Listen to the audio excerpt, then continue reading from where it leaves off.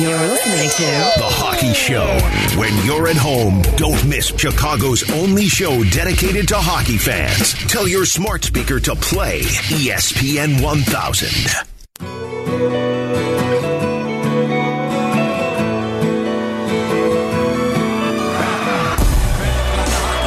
ESPN 1000, sponsored by the Chicago Wolves, defending Calder Cup champs. They kicked off a 4-game road trip in Iowa last night. They're going to play Iowa again tonight. Then they'll travel to Texas for games next weekend. The Wolves have played well on the road. They entered this trip with a 4-2-0 mark.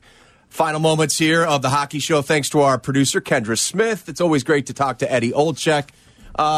He's always going to have a place in our hockey hearts, right? Yeah, the best. And, that was one of the interviews that I did a long time ago that I was the most nervous for, and we actually did it at his house. And so we invited up there. I'm like, I'm so nervous. I've never met him before, all this and that. And he opens the door, and he's just sitting there in, his underwear watching TVG. I'm like, oh, he's a guy just like me, just sitting around betting horses. Nobody was home. He's a gracious host and a good guy. And I genuinely, even though I don't know him, I miss him.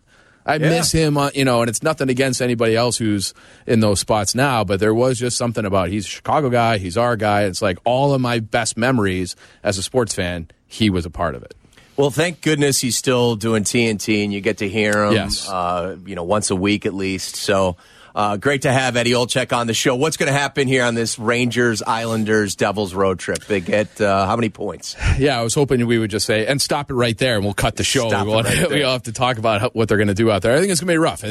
I think everybody, if you're a hockey fan, you have to tune in for that New Jersey game because they are the most entertaining team. I don't know if they're the best team, but they are the most entertaining team in the league right now. So tune in for that and maybe see some young guys that might be we could trade one of those guys for. You can watch Rangers and the Blackhawks tonight. We'll have the pregame show at 6 o'clock and the Islanders 6 o'clock pregame show tomorrow. That's going to do it for the Hockey Show on ESPN 1000. For Barstool Chief, I'm Pat Boyle. We'll catch you.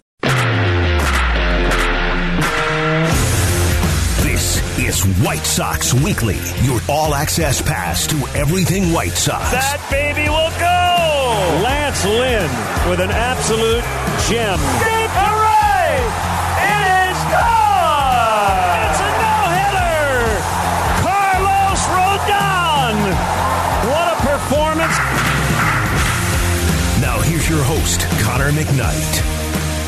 Welcome in to White Sox Weekly, December 3rd, 2022. The hot stove is finally on and moving. We are waiting for official word from the White Sox on their first move of free agency. We'll talk a bit about Mike Clevinger and what he means to the White Sox rotation. We did last week as well. Got some trades going on elsewhere in baseball. A gigantic free agent signing by the Texas Rangers, of all people. The White Sox coaching staff has been finalized, so we'll talk through some of the new faces and responsibilities that they'll have. But the biggest franchise news over the last week or so, unfortunately, is bittersweet at best. Jose Abreu has signed a 3-year deal with the Houston Astros. One of the White Sox best, greatest, most fun to watch, important, best leaders in the last couple of decades. He's certainly in those ranks, is moving on to the world champion Houston Astros. It happened just a few days ago, shortly after the reports of Mike Clevinger signing with the White Sox. Something like 24 hours after that, we had reports all over the place of Jose Abreu finalizing his deal with the Houston Astros. It's something that we've talked about for a while now here on White Sox Weekly, and that White Sox fans have been talking about for a long time as well. Abreu played all last season under the auspices of knowing that this was the final year on the contract, that the chairman, Jerry Reinsdorf, has an immense amount of respect for Jose Abreu in a whole lot of different areas, in different facets. And in fact, we'll read the statement that Jerry Reinsdorf put out shortly after former White Sox first baseman Jose Abreu signed with the Astros, and want to talk about what this means for the ball club, for the franchise, for White Sox fans going forward. 312-332-3776. That's the phone number here on the show. This one is yours as much as it is anyone else's. How do you feel, Sox fans, about knowing that Jose Abreu is going to be elsewhere in 2023? It will certainly be an odd start to the season. The White Sox and Astros open up the 2023 season. That is the first game. The World Series champs open it up at night. The White Sox will be there in Houston. Jose Abreu will be wearing a very oddly colored jersey. At least it's going to look weird, that's for sure. But he'll be on the other side as the White Sox are in Houston to face the Astros on what will be banner night, on opening night. It's going to feel different. I think over the last couple of months, for sure, the talk, the chatter, the conversation around White Sox fans and around the front office and, kind of outwardly facing, when you've got Rick Hahn, general manager, saying things, about like he did about Andrew Vaughn, who is now going to be the first baseman for the White Sox. Logic would tell you that things were probably moving in the direction that they did. Jose Abreu, in his press conference, being introduced as a new member of the Houston Astros, said through translators, interpreters, that there was an offer, but not a formal offer. Translations have kind of varied on that as well, but it does sound like Abreu said there was an offer, but not a formal offer. Abreu's 3-year, $58 million deal with the Astros is more than the 3-year, $50 million deal that he just completed with the White Sox. So his value remained very high despite a season that was good, 4.2 wins above replacement, but not necessarily a Jose Abreu season.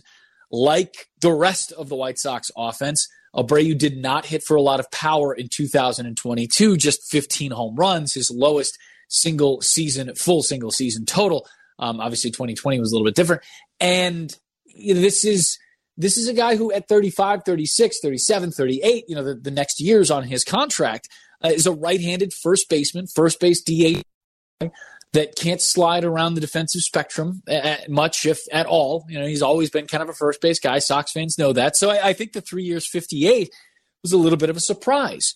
What wasn't a surprise are some of the reports that have kind of come around, whether the White Sox made a formal offer or didn't, and it certainly sounds like it wasn't essentially a formal offer. Abreu was reportedly targeted by the Cleveland Guardians, by the Boston Red Sox, by the San Diego Padres, and the Miami Marlins. So that's a little bit of a different feel to things, right? I think there were a number of different teams, the Padres and Cleveland, as well as the Astros, that seemed like good fits for the White Sox. Great. It felt like it might be a smaller marketplace, and instead we're kind of hearing that it's far from it. Abreu ranks third in home runs in White Sox franchise history. Only Frank Thomas and Paul Konerko have hit more. 13th in on-base percentage, or in batting average, I should say. 5th in total RBIs. He was the highest. Jose Abreu has the highest OPS, that's on base and slugging, of any White Sox first baseman. That includes Thomas and Konerko. Obviously, different stats kind of prop up other guys. And what I thought was really interesting, or at least, I don't know, kind of a fun fact about the White Sox, about Jose Abreu now signing with the Astros, is that former White Sox great, Hall of Famer Frank Thomas, shares a birthday with Jeff Bagwell. And the two of them have super similar scores when you go to similarity scores on baseballreference.com. Bagwell, now that the Astros have moved on from their general manager, James Click, is kind of spearheading free agent recruitment. So Bagwell, who is essentially as closely tied performance-wise to Frank Thomas as a person can be, being the exact same age and having a lot of similar stats, is the guy who kind of goes out there and grabs the next in line, or a man in that lineage, Jose Abreu, from Thomas to Konerko to Abreu for the White Sox. So I don't know that there's a lot of solace that Sox fans can take, to be honest. I mean, whenever a franchise moves on from an all-timer like Abreu, you are allowed to have a sad day. Rick Hahn in a press conference kind of said as much. There was a half day of I don't know that he used the word grieving, but I think I will. There's certainly a rough feel about having to say goodbye. Jerry Reinsdorf, as I mentioned, issued a statement shortly after Abreu made it official with the Astros, and it reads as follows: "While we ended up in different places in the business side of the game, Jose and I always shared the same love of baseball. I want to thank him for always representing the values of the White Sox organization and the great city of Chicago: strength, hard work, pride, and tenacity. His legacy is written in the White Sox record books forever." It's well written, it's well said. I do think that Jose Abreu's number 79 may well end up as a retired number for the White Sox. Nobody's really worn it before, and Abreu was kind of not taking a number off the wall or anything like that. But this is a guy who truly exemplified the organization over the last decade. I think of some of the highlights that Jose Abreu put together over his last 10 years playing with the White Sox or so. Obviously, there's the home runs, there's the dominance against the Cubs. There's the collision with Hunter Dozier out in front of home plate as he's coming in on a pop-up hit by Dozier and then scoring the winning run against the Royals back in 2021. The 2020 MVP award, of course. Heck, even little things, though, for Abreu kind of stood out. At least they did to me. And one of them that I wanted to kind of mention was during Carlos Rodon's no-hitter in April against the Guardians in 2021, there was that one really good play. Obviously in every no-hitter, there's a couple of really great defensive plays that get made and kind of turn this crazy thing into actual reality. And on one end, Tim Anderson made a wild one behind second base, ranging from short behind second, made a great throw or made a great play.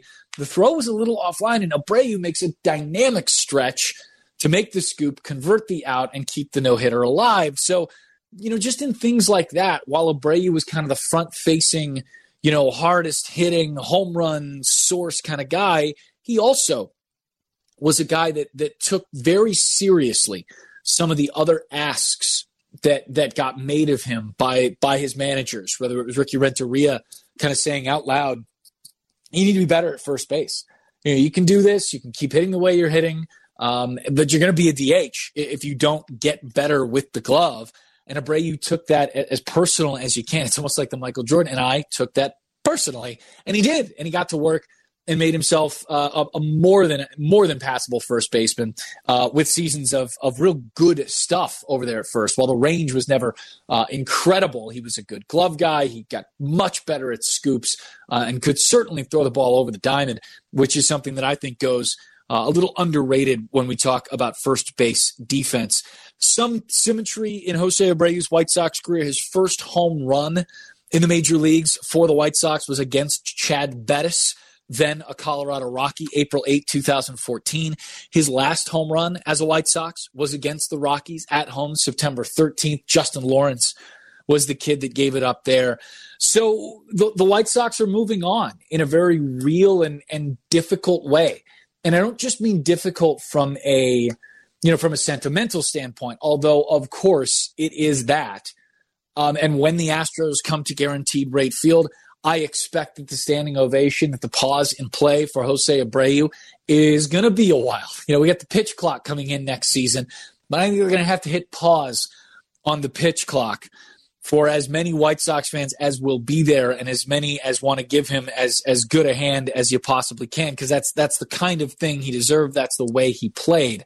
And I do think that while the White Sox are moving on, the impetus now gets placed in a couple of very specific places.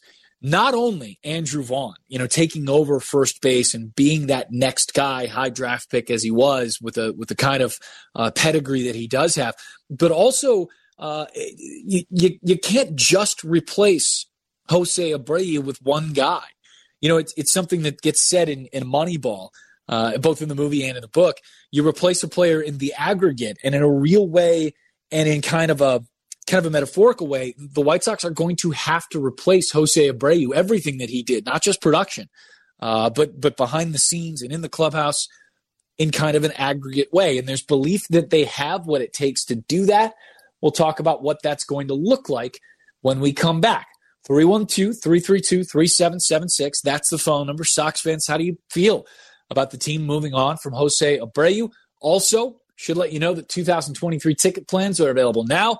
We offer a variety of plans. When you lock in today, you'll get flexible payment plans, savings on single games, great seat locations, and more. For more information, visit whitesox.com/season tickets. I'm Connor McKnight. This is White Sox Weekly. Back with more in just a bit here on ESPN 1000. White Sox.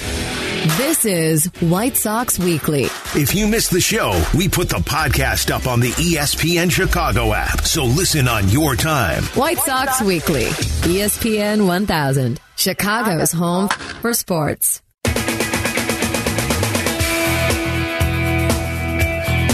You can become a White Sox insider today for sweepstakes, special offers, the Friday Five, pre-sales, and other exciting Sox content delivered free to your inbox.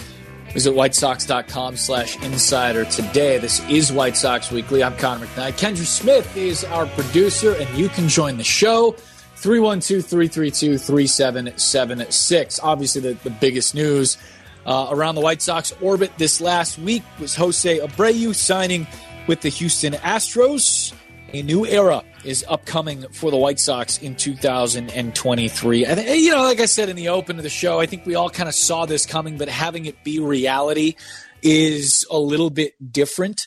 The White Sox in 2023, as it stands right now, will largely be the same team that they were in 2022, but without Jose Abreu. So, how do you move on? Exactly how are the White Sox going to get better this offseason? Well, that's the question we've been asking ourselves over the last 2 months or so, with a free agent signing of Michael Clevinger apparently in the come, right, but not done yet. White Sox haven't announced that, but we had enough to talk about it with Jesse Rogers last week. Still be interested to see what the dollar amount is on that particular contract. I'm a big fan of players getting paid, and good Lord, Jacob deGrom did that earlier. It was just today or late last night that deal got set up with the Texas Rangers. 5 years, $185 for Jacob deGrom. More on that a bit later. But when we talked to Jesse Rogers last week, he was kind of pointing out this season, like a lot of off seasons, you do need some of the bigger dominoes to fall before some of the other pieces start to get made official, right? This is the offseason of the shortstop, Xander Bogaerts and Trey Turner and Carlos Correa, all looking at free agent deals. Dansby Swanson, big four shortstops, all looking at free agency. A couple of big name starters, and DeGrom and Verlander, of course. Clayton Kershaw probably going back to the Dodgers and everything. But that's, the big name starters are out there. The White Sox struck, it seems, fairly early to go get Clevinger to start rounding out that starting rotation. But the offense, the production, the numbers, the home runs, these are the things that led to the White Sox falling short in 2022 and are still looking for reinforcements in 2023. Second half of the show, we're going to talk about the coaching staff. That got announced this last week as well. And there are a lot of new names, new faces, a lot of experience being injected into the hitting infrastructure. We talk about the pitching infrastructure all the time with Ethan Katz and Kurt Hassler, and down the line we go. But there are a lot of new coaches on the hitting side of things as well. And I think that, as much as anything else, will kind of underline the ideas the White Sox seem to be kind of targeting to boost that offense, to get back to the power numbers that a lot of people thought they'd be able to achieve, that they'd be able to put up in 2022 and did not. Now, how do you go on from Jose Abreu? I mentioned earlier that this is going to be a thing that's going to take more than one guy to achieve. First and foremost, you look at Andrew Vaughn, right? The guy's going to be in his third year of big league baseball. And I think one thing that Rick Hahn has kind of mentioned, whether it be obliquely or in a couple of cases pretty upfront, is that Andrew Vaughn moving to first base and out of the outfield, where he was one of the worst corner outfielders in baseball over the last 2 years, given the outs above average, a lot of the defensive tracking and metrics and numbers. That's going to be a big help, not just to Vaughn, but also to the rest of the White Sox, defensively specifically. Now, the White Sox need more outfielders, and that's a big area that they're going to have to address over the next couple of months. But getting major league outfielders in that know how to play that position, they've got the ability to go do that, is going to be a huge thing for them. I credit Vaughn, I really do, for putting in the work to try and be as good an outfielder as he could be when that ask got made of him after Eloy Jimenez got hurt in spring training 2 years ago. But he is a first baseman, and the return to that position will hopefully keep him, at the very least, close to 100% or much healthier throughout the year. He talked over the last 2 years, and others had as well, about it's kind of sore legs and not really being able to finish out the season as healthy as he was. You take a look at his numbers up through August of each of the last 2 years, and there is a big drop-off after you get through August or so. Now, last season, he was hitting a hand kind of late in the year, and that does skew things just a little bit. He had a real tough time for a couple of weeks keeping the hand on the bat after he got hit. So that does obviously skew kind of the production, and it's really hard to hit without your hands, almost impossible, you might say. But Andrew Vaughn, having been drafted 3rd overall, being regarded as the best advanced bat in that particular draft, still has, I think, a whole lot of upside. Getting to that Jose Abreu level in his 3rd major league season, his first full season at first base, that may still be a lot to ask, and that's more because of what Abreu has been able to put up over the last decade in Major League Baseball, to say nothing of his Cuban stats and production. But that's going to be on Andrew Vaughn. And I think, too, just like we've been talking about for the last couple of months, whether it was going to be Abreu coming back to this team or not, you need to get the most, if you're the White Sox, out of Eloy Jimenez. You need to get the most out of Luis Robert. You need to get the most out of Tim Anderson for a full season. Those are 3 guys in particular who must produce the way they did at points last season, each of them having high water marks, each of them having, moments, for Tim up until the injury, being named an all-star starter. For Luis Robert, there were times where, things were going well up until, just about the beginning of July. And Eloy Jimenez, after coming back, was really good. He was the Eloy Jimenez that everyone wanted to see. Those 3 guys got to be those guys. You need to see bounce backs from Yoan Moncada and Yasmani Grandal, of course, and you can spread those kind of things throughout the diamond. But I kind of think the focus of 23 right now, offensively, are the 3 guys I mentioned off the top. Now, where can the White Sox improve from here? That's kind of that next big question. There's players we're going to talk about, free agents that we're going to chat a little bit about. There is a big-time outfielder who, according to reports, just requested a trade this afternoon. We'll tell you who that is.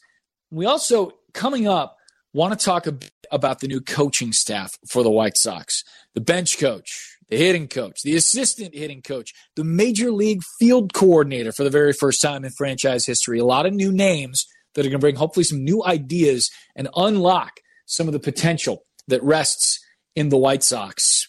That's the next topic of conversation coming up next here on White Sox Weekly. This is Chicago's home for sports. On app. The ESPN Chicago app. In HD. 100.3 HD2. And of course on AM. ESPN 1000. This is White Sox Weekly.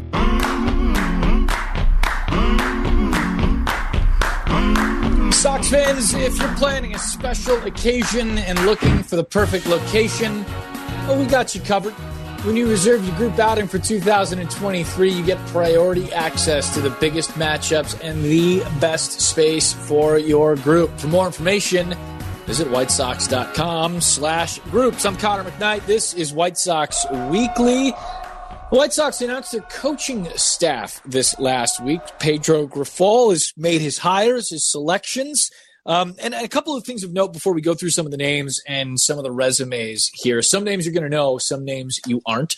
Pedro Grifol knows them all. There are a lot of connections, personal connections, kind of long-term relationships that some of these coaches have with Grifol, some of them going back to like high school, which I think is super cool. And each of these guys has kind of risen through the ranks and gets a lot of plaudits from a lot of different places. So I think this coaching staff is rounded out to be what looks to be a good one. Some internal hires. Darryl Boston is back as first base coach. That's the most familiar name, I think, to White Sox fans. We knew Ethan Katz and Kurt Hassler, the pitching coach and bullpen coach, respectively, would be back. That was kind of set as Pedro Grifol, or even before Pedro Grifol was introduced to reporters. The bench coach is Charlie Montoyo. Montoyo was the manager of the Blue Jays from 2019 to 2022. Long-time guy with the Tampa Bay Rays. A lot of seasons there as the bench coach for a little while. Knows what he's doing. 22 years in that Rays organization. And if memory serves, he was the first minor league manager in Rays history, named the first minor league manager in Rays history. So that's kind of cool. A lot of time in that system. Now, the hitting coach for the White Sox is Jose Castro, replacing Frank Menechino. He retired as a player in 1990, 24 seasons. He's 64. He's been around a little bit, most recently an assistant hitting coach with the Atlanta Braves. And if you're thinking, okay, are there some similarities between the White Sox and the Braves? Yeah, there kind of are.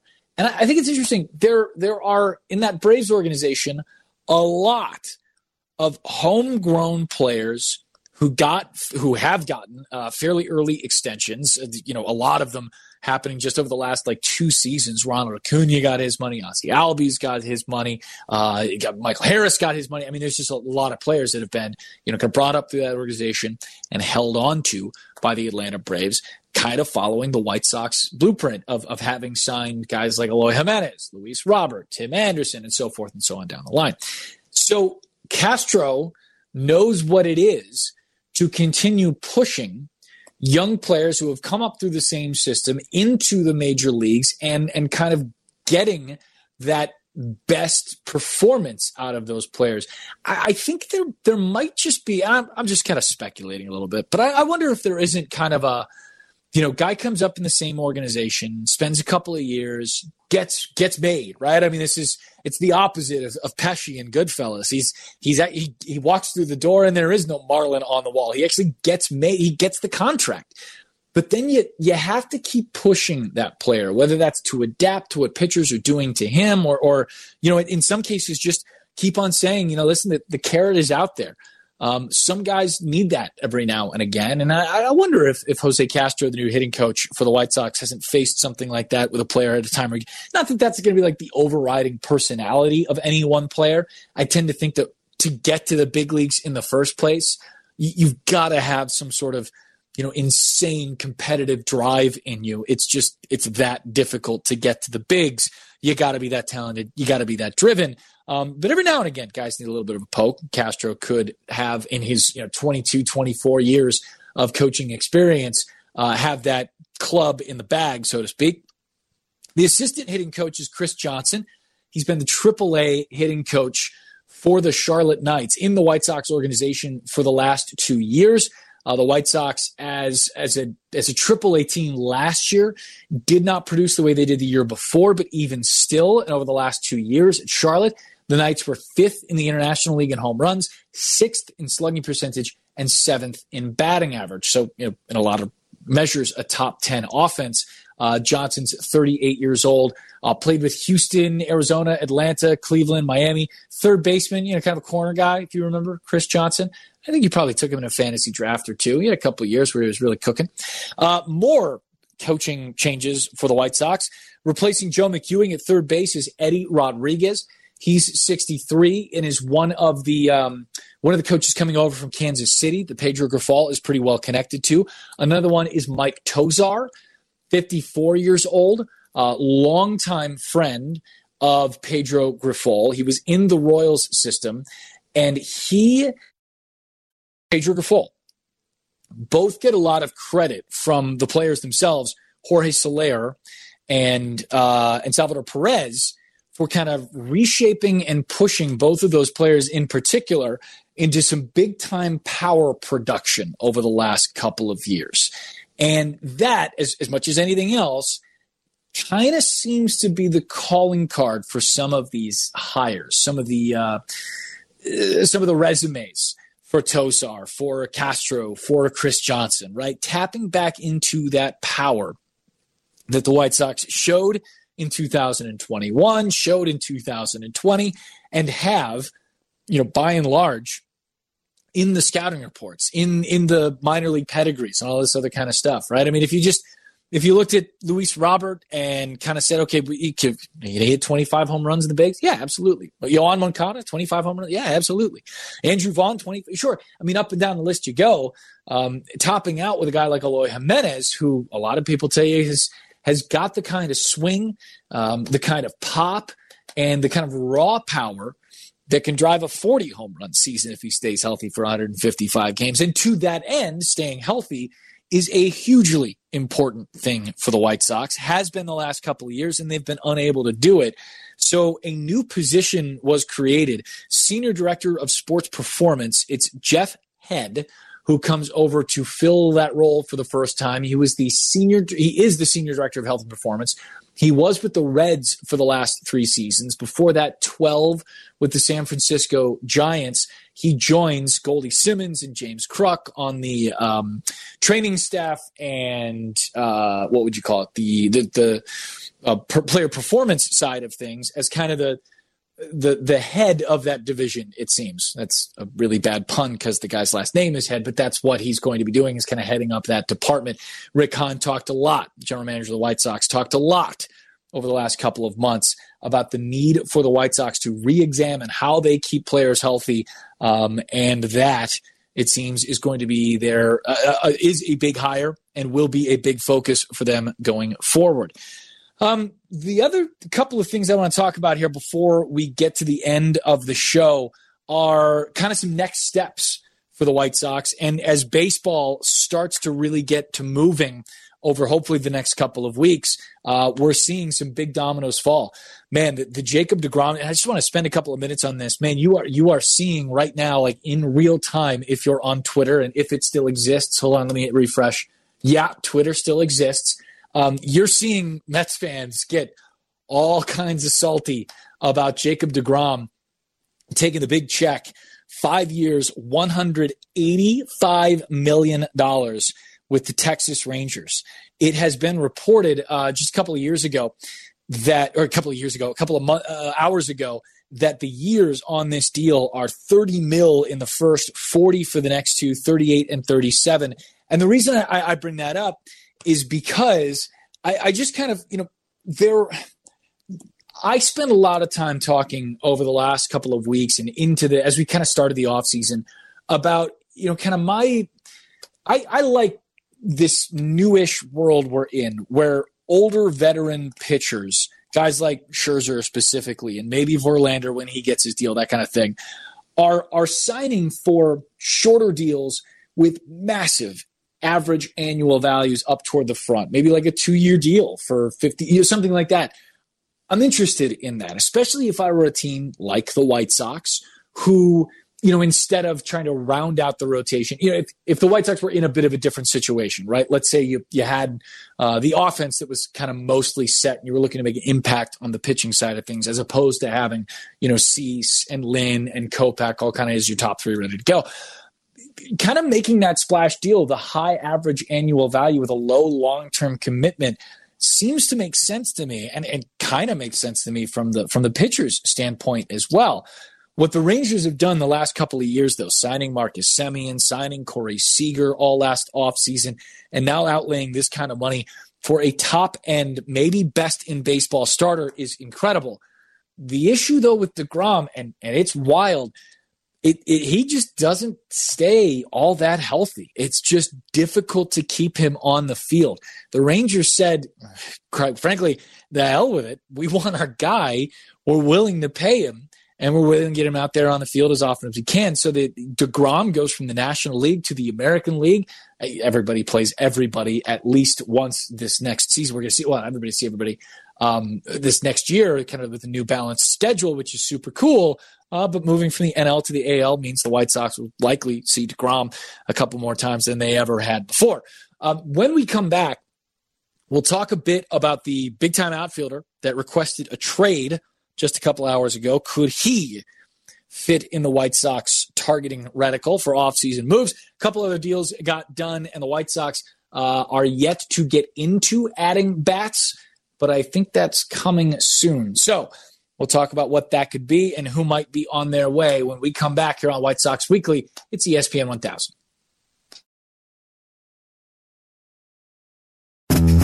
Follow Chicago's Home for Sports on Twitter at ESPN 1000. Welcome to White Sox Weekly on ESPN 1000. You can stay up to date on all things White Sox by following the team's official social media accounts. Don't miss a minute of the action on and off the field. Follow the White Sox at White Sox on social media everywhere. Today, I'm Connor McKnight, closing it up here on White Sox Weekly. Last couple of minutes, so we look into the future as best as we can. Listen, I don't think anybody, very few people, had Jacob deGrom going to the Texas Rangers for 5 years, $185. And I say that to kind of just absolve myself of any kind of future speculation, crystal ball gazing, that kind of stuff. Throw some stuff out here, and if I'm wrong, I'm wrong, and that's what it is. I found it interesting that this afternoon, I mean, like truly a couple hours ago, Pittsburgh outfielder Brian Reynolds, according to Jason McKay of PGSportsNow.com, Brian Reynolds has requested a trade from the Pittsburgh Pirates. Reynolds will be 28 in January. He has been a damn good player for the Pirates over the last couple of years. An all-star in 2021. He hit 27 home runs in 2022 and had an 807 OPS. Down from a 912 in his All-Star 2021, but still a really good year. Hit 262, 345 on-base percentage, I should say, and a 461 slugging. He also played in 145 games, down from 159 in 2021. He's a guy who can post. He play left, he play right, play probably a little bit of center. The White Sox probably have that locked down. I think, though, that listen, this is a guy, you're trading with the Pirates, first and foremost. Ben Cherington's a smart GM, that's for sure. But this guy just apparently requested a trade. It doesn't work, I think, the same way it does like in the NFL or in the NBA, where if a guy raises his hand and requests a trade, that might drive down the trade return. Listen, you're up against the wall. The guy doesn't want to be here anyway. Well, the fact of the matter is that the Pirates have control of Brian Reynolds' contract situation all the way up through 2025. He's ARB eligible next year. He's only got 3 years of service time. So, can that drive down a guy's trade value? Yeah, I suppose it could. Even still, this is a player who, at least at a glance on the profile, looks exactly like the kind of guy the White Sox could really benefit from acquiring. He's an outfielder, A. He hits from both sides of the plate, left and right, can cover the fastball, can play defense, he hits for power, all that kind of stuff. That's that guy. This would be, though, expensive in terms of prospects.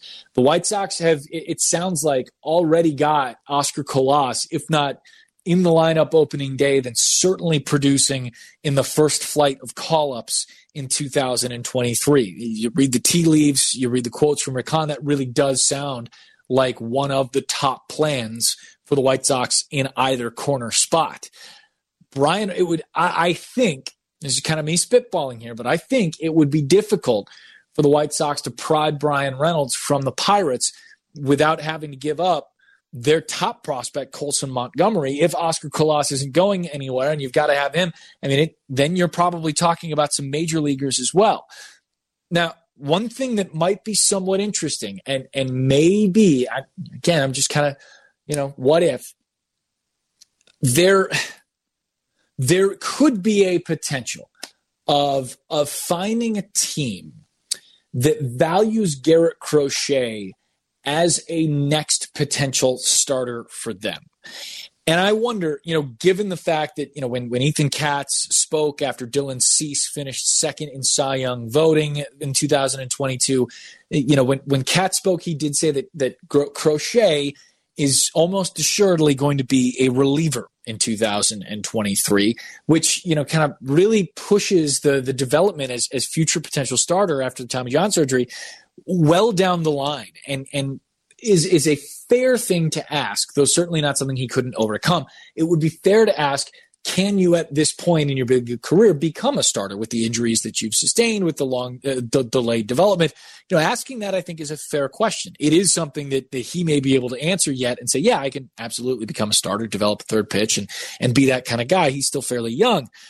Still, maybe that's a place where you could get a little bit of return, a guy that's more than sweetener in a trade, and somebody that might stand out as high future potential.